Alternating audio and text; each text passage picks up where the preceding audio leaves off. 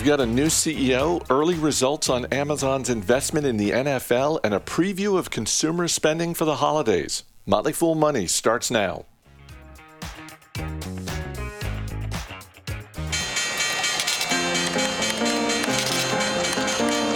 Everybody needs money. That's why they call it money. The best things in life are free, but you can give them to the birds and bees. From Fool Global Headquarters, this is Motley Fool Money. It's the Motley Fool Money Radio Show. I'm Chris Hill. Joining me, Motley Fool Senior Analyst Maria Gallagher and Jason Moser. Good to see you both. Hey. Nice to see you. We've got the latest headlines from Wall Street. We will dig into the Fool mailbag, and as always, we got a couple of stocks on our radar. But for the fifth time in 6 weeks, there was a lot of red on Wall Street. The Federal Reserve's announcement on Wednesday afternoon that interest rates will be increased by another 0.75% apparently surprised enough investors to cause a further drop. Jason, we were talking about this before the show. I'm a little mystified because all of the talk leading up to the announcement was that it was going to be 0.75% in terms of the hike. That's exactly what we got.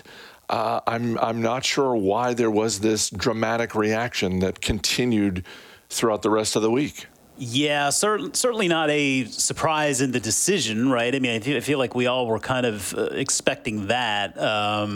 It did feel like the majority of folks felt like that would offer some certainty to the market, and the news would ultimately be received well. Clearly, we got the George Costanza version. It did the opposite.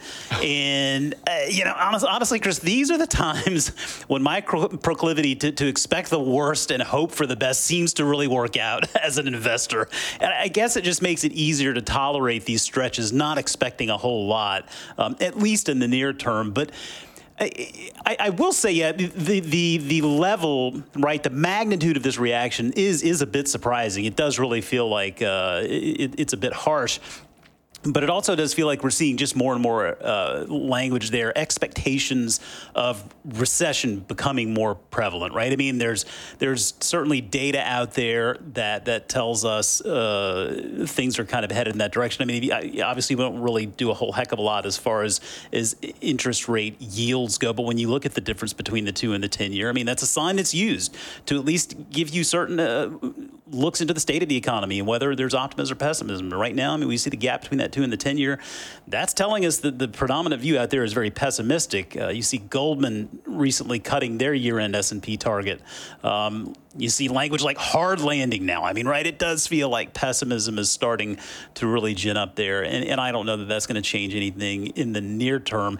I think the good news, though, if you can look a little bit further down the line, it's something that I tweeted yesterday. I still think about this a lot. You know, there's data out there. There's historical data that shows us that on average, stocks perform worse in the year leading up to a recession than during the recession. And then down the line, things start to recover. The 2 years following the recession, price returns were positive 82% of the time. And so we can debate whether we were in a recession here, the first 2 quarters of contraction we witnessed. I mean, I think generally speaking, most feel like maybe that was a recession light, kind of prepping us for the real deal that is expected now in 2023.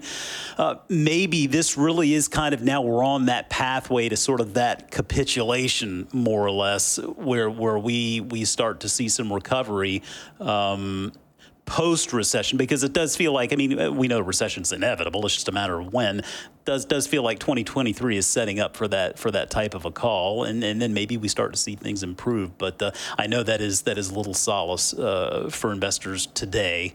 All we can really do is encourage you to hang in there and stock your portfolio with really good businesses. You know, that's what we continue to focus on. Yeah, Maria, I think if there's a silver lining to Jason's point, some of the best businesses in America are looking more attractively priced now than they were, say, a year ago. Absolutely there. And I agree with a lot of what Jason's saying. I think a lot of the reaction has been in kind of the continued shift of the narrative of, for so long, the Fed was saying inflation's just transitory and it's going to get better. And we're kind of moving past that narrative. And Powell has just been not as optimistic. He's saying things like the housing market has to go through a correction to get supply and demand more aligned. He's definitely kind of taking more of a pessimistic, as Jason was saying, standpoint. So I do think that shift is kind of much more solidified this month than it has been even the past couple of months. So I think now people are hopefully more aligned in the future, saying, okay, this is probably here to stay. It's been here for a while, but it's probably here to stay. All right, let's move on to some of the companies making headlines this week. Shares of Costco were down a bit on Friday, despite the fact that fourth quarter profits and revenue were both higher than expected. And Maria, do I have this right? Their same-store sales came in at nearly 14%? Yeah, Costco continues to deliver. I think no one's ever really surprised when Costco delivers. So their net sales were up about 15.2%. For the full year, they were up about 16%. The comp sales for the year were about 14% or 10% when adjusted for gas prices and currency.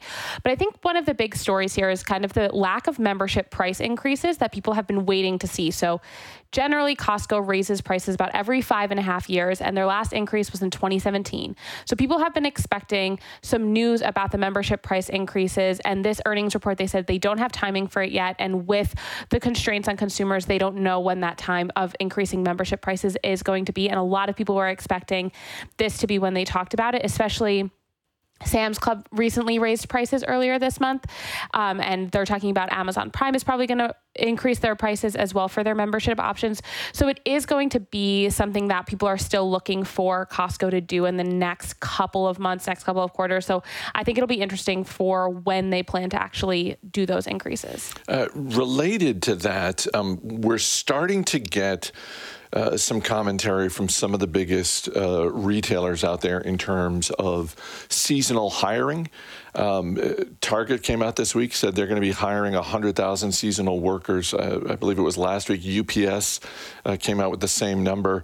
Walmart said they're only hiring about 40,000 seasonal workers, which is roughly 100,000 fewer than a year ago.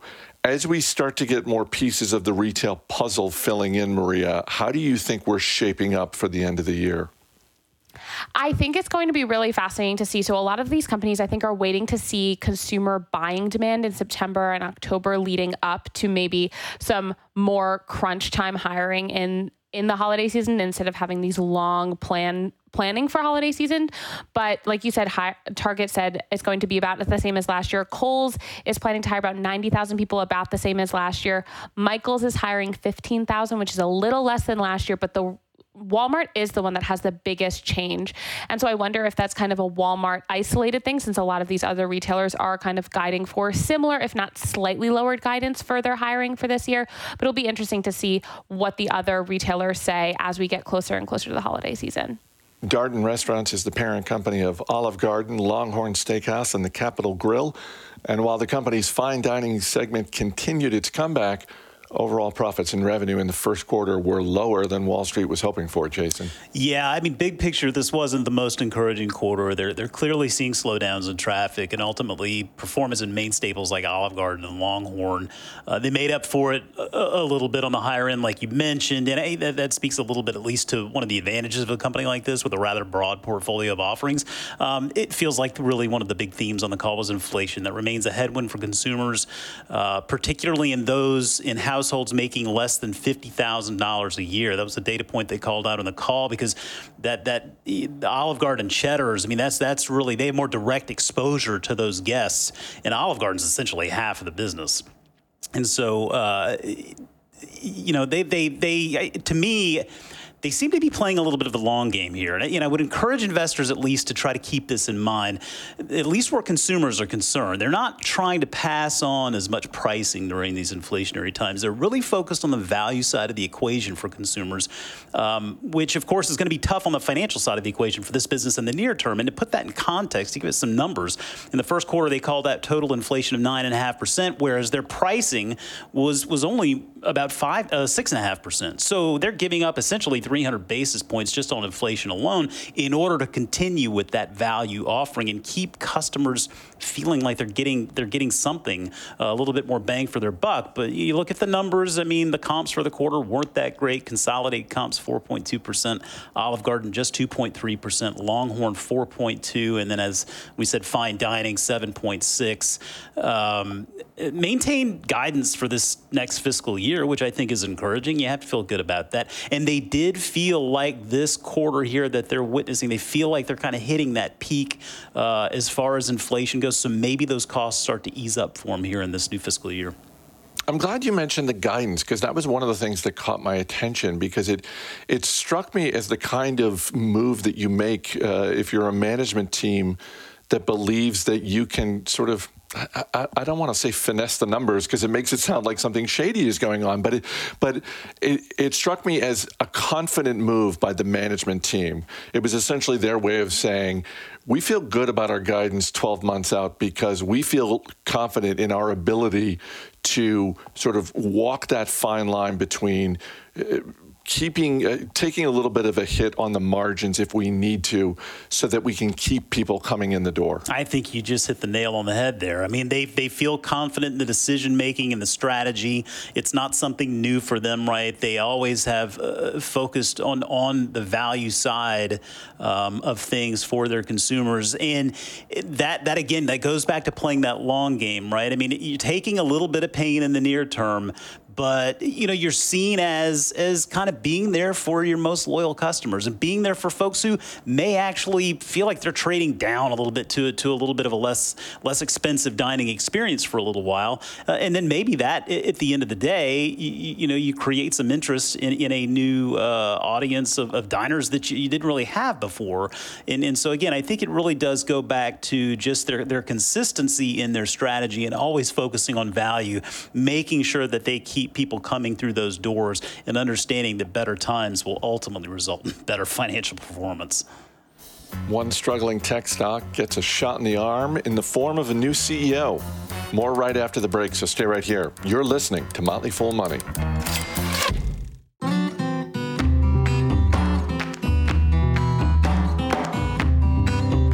Welcome back to Motley Fool Money. Chris Hill here with Maria Gallagher and Jason Moser. This week, DocuSign announced it has found its next CEO. The electronic signature software maker is hiring Alphabet executive Alan Tygeson to move into the corner office on October 10th. Tygeson has been with Apple for more than a decade, most recently as the head of Google's advertising sales in North and South America. Jason, shares of DocuSign down 65% year to date, so they need something to go right, and hopefully this is the guy to get it done. Well, a little bit of certainty in the executive suite never hurt anybody, and this is clearly something that they needed to take care of, and so it's good to see that they did.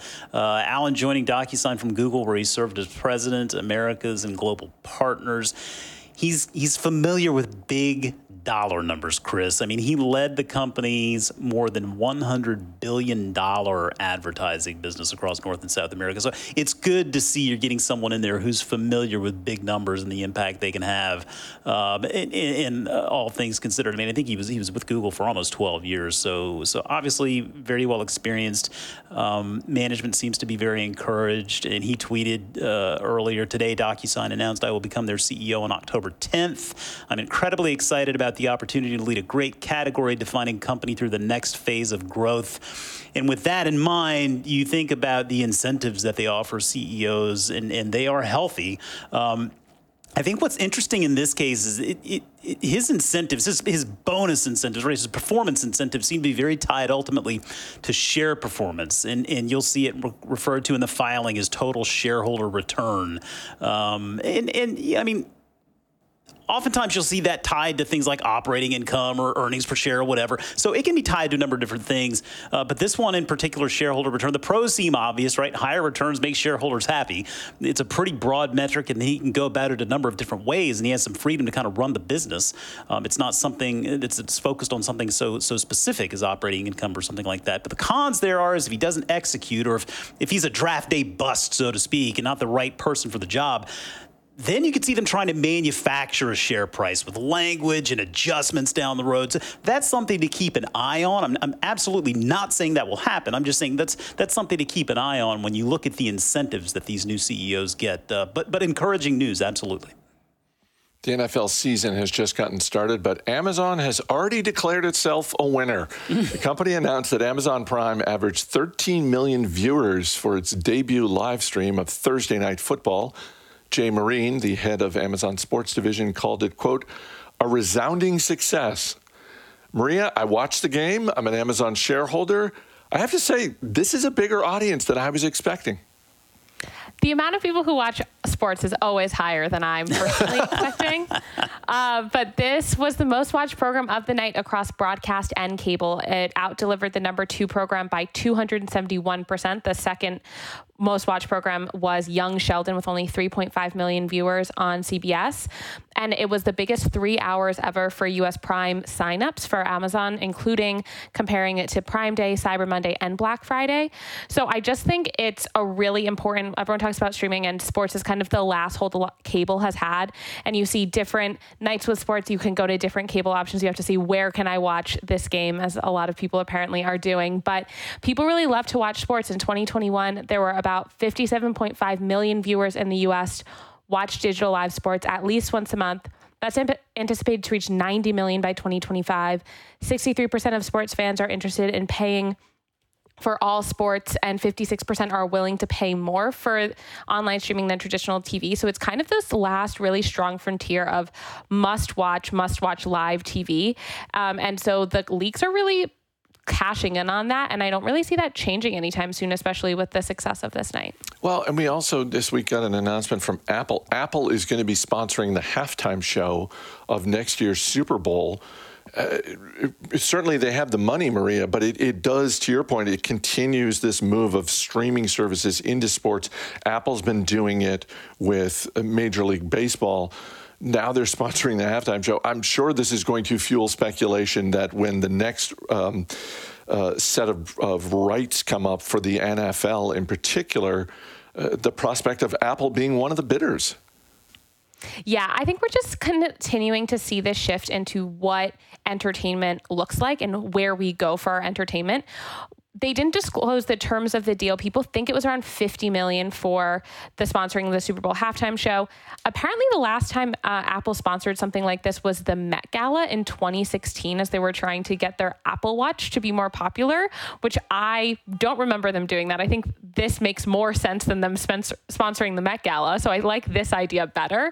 And so I think it's just going to be especially interesting for Apple, because they've tried to shy away from being advertising the way some other advertisers do. They kind of have differentiated themselves within the space. And this is them saying, no, we're actually gonna go even more of a traditional route and take this from Pepsi. So I think that'll be interesting. I also didn't know that Jay-Z and Rock Nation produced the Super Bowl halftime show. So Jay-Z decides the artist of the Super Bowl halftime show, which I am going to be interested to see who it is this year. Let's move slightly away from sports, but stick with live events in this minute we have remaining. Could you see Apple Plus making a move into something like the Academy Awards or the Emmy Awards? I mean, certainly they're competing in these events as well, but it seems like it would certainly be less expensive to get the rights for something like that than it would be for the the $1 billion a year that Amazon is paying for Thursday Night Football. I think it's less expensive, but maybe not as lucrative in the long run, because you're seeing the Oscars, the Tonys, the Emmys had about 6 million viewers, which is a new low. They're hitting record lows for the amount of people watching their shows, as opposed to record highs in sports. So I just think that trend is going to probably continue. People don't care about them as much as they used to. All right, Maria Gallagher, Jason Moser, we will see you a little bit later in the show. But up next, Deidre Woolard and Matt Frankel are going to dig into the world of house hacking. Details next, so stay right here. You're listening to Motley Fool Money.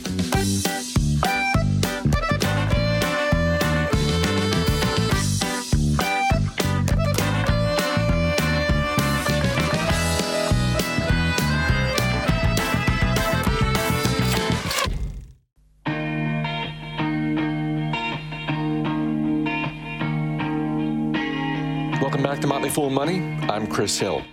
As the housing market tightens up, more people are looking into house hacking. You may already be familiar with Robert Leonard from his work as host of the Millennial Investing Podcast.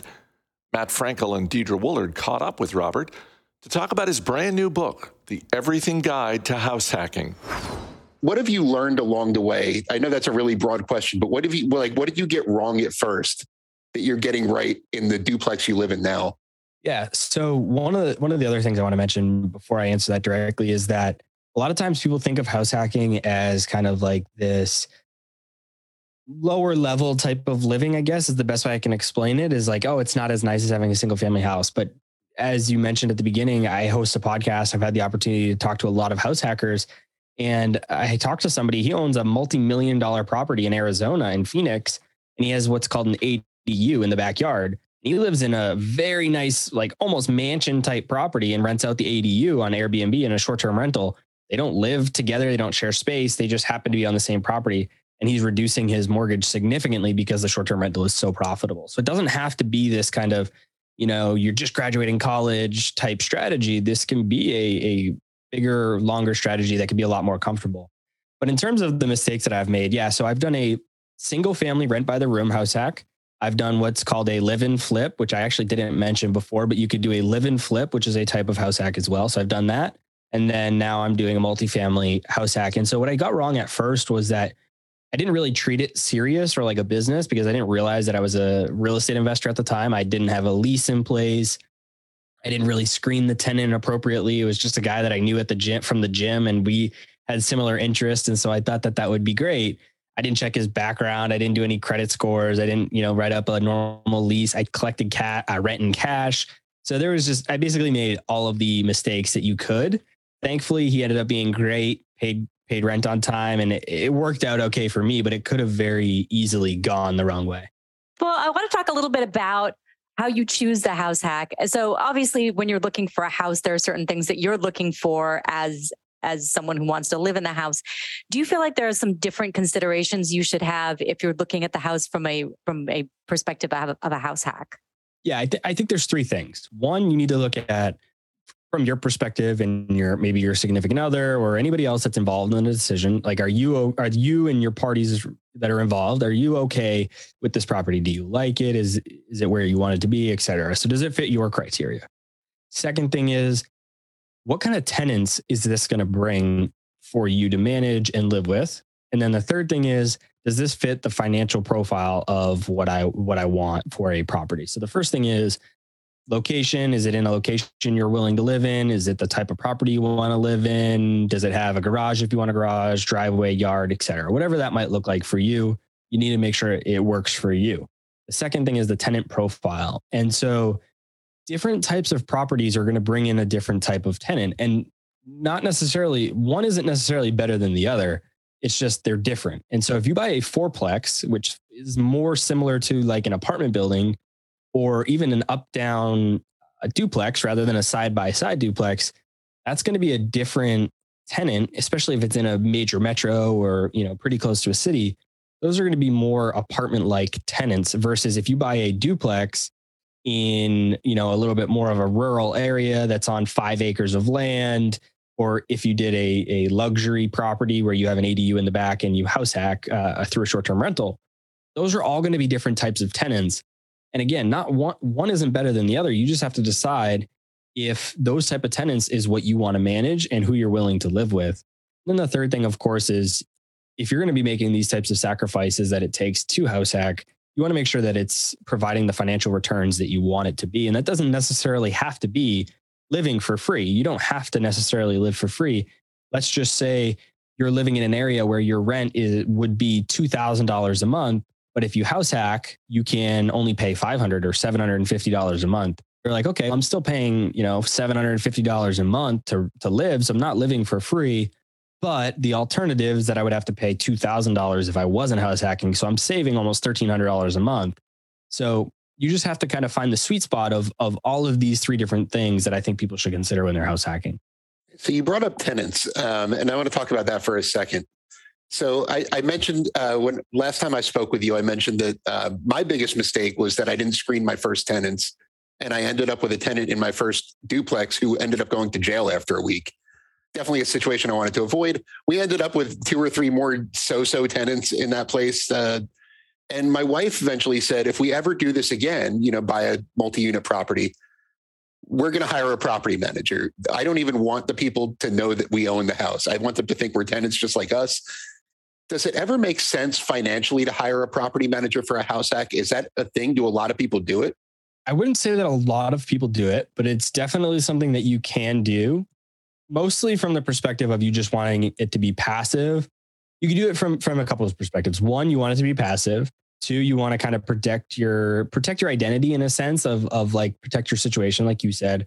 And three, going back to what I said earlier, is it can be a really good opportunity for you to learn how to work with a property manager so that when you scale into a future property, future rentals, that you're able to, you already know how to work with a property manager. You might already have a property manager that you're willing to continue to work with if you continue to buy rentals, if not, if you go with a different property manager, you at least know how to work with and manage a property manager. So I wouldn't say it's the most common thing, but it definitely is possible. And from a financial perspective, it's usually not the best because you're going to pay 10% of usually, give or take, maybe a little bit more on your rent. So if you're going to collect $1,000 a month in rent, you're going to pay $100 a month for your property manager, give or take. And so financially, it's not necessarily the best, but it does have its benefits for sure.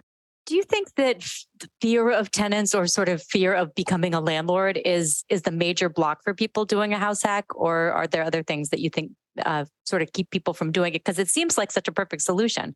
I don't think that that's the major problem. I do think it is a problem, but I don't think it's the major problem. I think the major problem is that people are like, I don't want to live with somebody else. I don't want to live next to somebody else. I don't want to be this close to somebody, etc. And I think, in my opinion, people that think like that, and I understand it's not for everybody. I don't think house hacking is for everybody, but I think the people that just stop there are not really giving it enough of a chance. They're not really thinking critically, because there is probably an opportunity for you to make it a really good situation. Like I said, there are, at least where I live, and I've seen this across the country in many spots. It's not everywhere, but in a lot of spots, you can buy a beautiful duplex on a nice piece of land, and it's absolutely a beautiful property.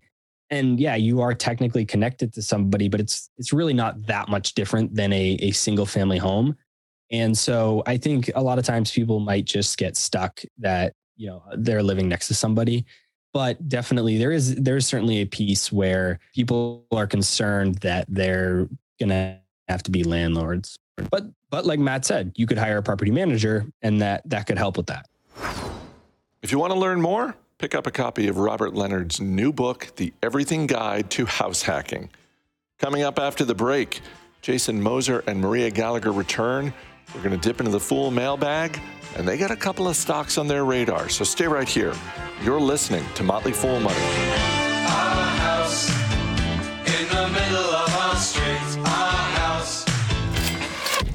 Clowns to the left of me, jokers to the right. Here I am, stuck in the middle with you. As always, people on the program may have interest in the stocks they talk about, and the Motley Fool may have formal recommendations for or against. So don't buy or sell stocks based solely on what you hear. Welcome back to Motley Fool Money. Chris Hill here once again with Maria Gallagher and Jason Moser. Our email address is podcasts@fool.com. Make sure you put an S on there, podcasts@fool.com. We've got a question from Drew in Virginia who writes, I'm ready for September to be over so we can start earnings season in October. I think we can all identify with that sentiment. He goes on to write, is there a company in particular you're looking forward to hearing from this next earnings season? Jason, I'll start with you. Anyone in particular you're curious? I mean, we're always curious, but is there one in particular? Always curious. Yeah, I think, one that stands out, I think PayPal, just obviously a business that we follow very closely here and one that has been going through some challenging stretches here. And there was a recent Investor Day presentation. CEO Dan Schulman said that he felt like they were having a very good solid quarter right now. The revenues are coming in where they expected, in line with their guidance, and felt like EPS was coming in a little bit stronger than they had anticipated, and there was language in the call that it sounded like they are expecting an encouraging back half of the year. Now I'm sure they're dealing with economic turbulence as everyone is, but maybe this speaks to their ability to get guidance kind of back in order, right? Remember, that was one of their priorities they laid out earlier on in the beginning of the year, was they kind of wanted to get back to forecasting this business a bit more appropriately as compared to the last couple of years with all of the impacts of what's gone on with the pandemic. And so, that's encouraging to me. I mean, I think you've got some things on the horizon. I mean, you get the Venmo integration on Amazon now as a payment option. I think that's very encouraging. You've got continued impressive growth with Braintree, which, that's essentially a payments platform for big merchant customers that serves like Uber and DoorDash and Airbnb.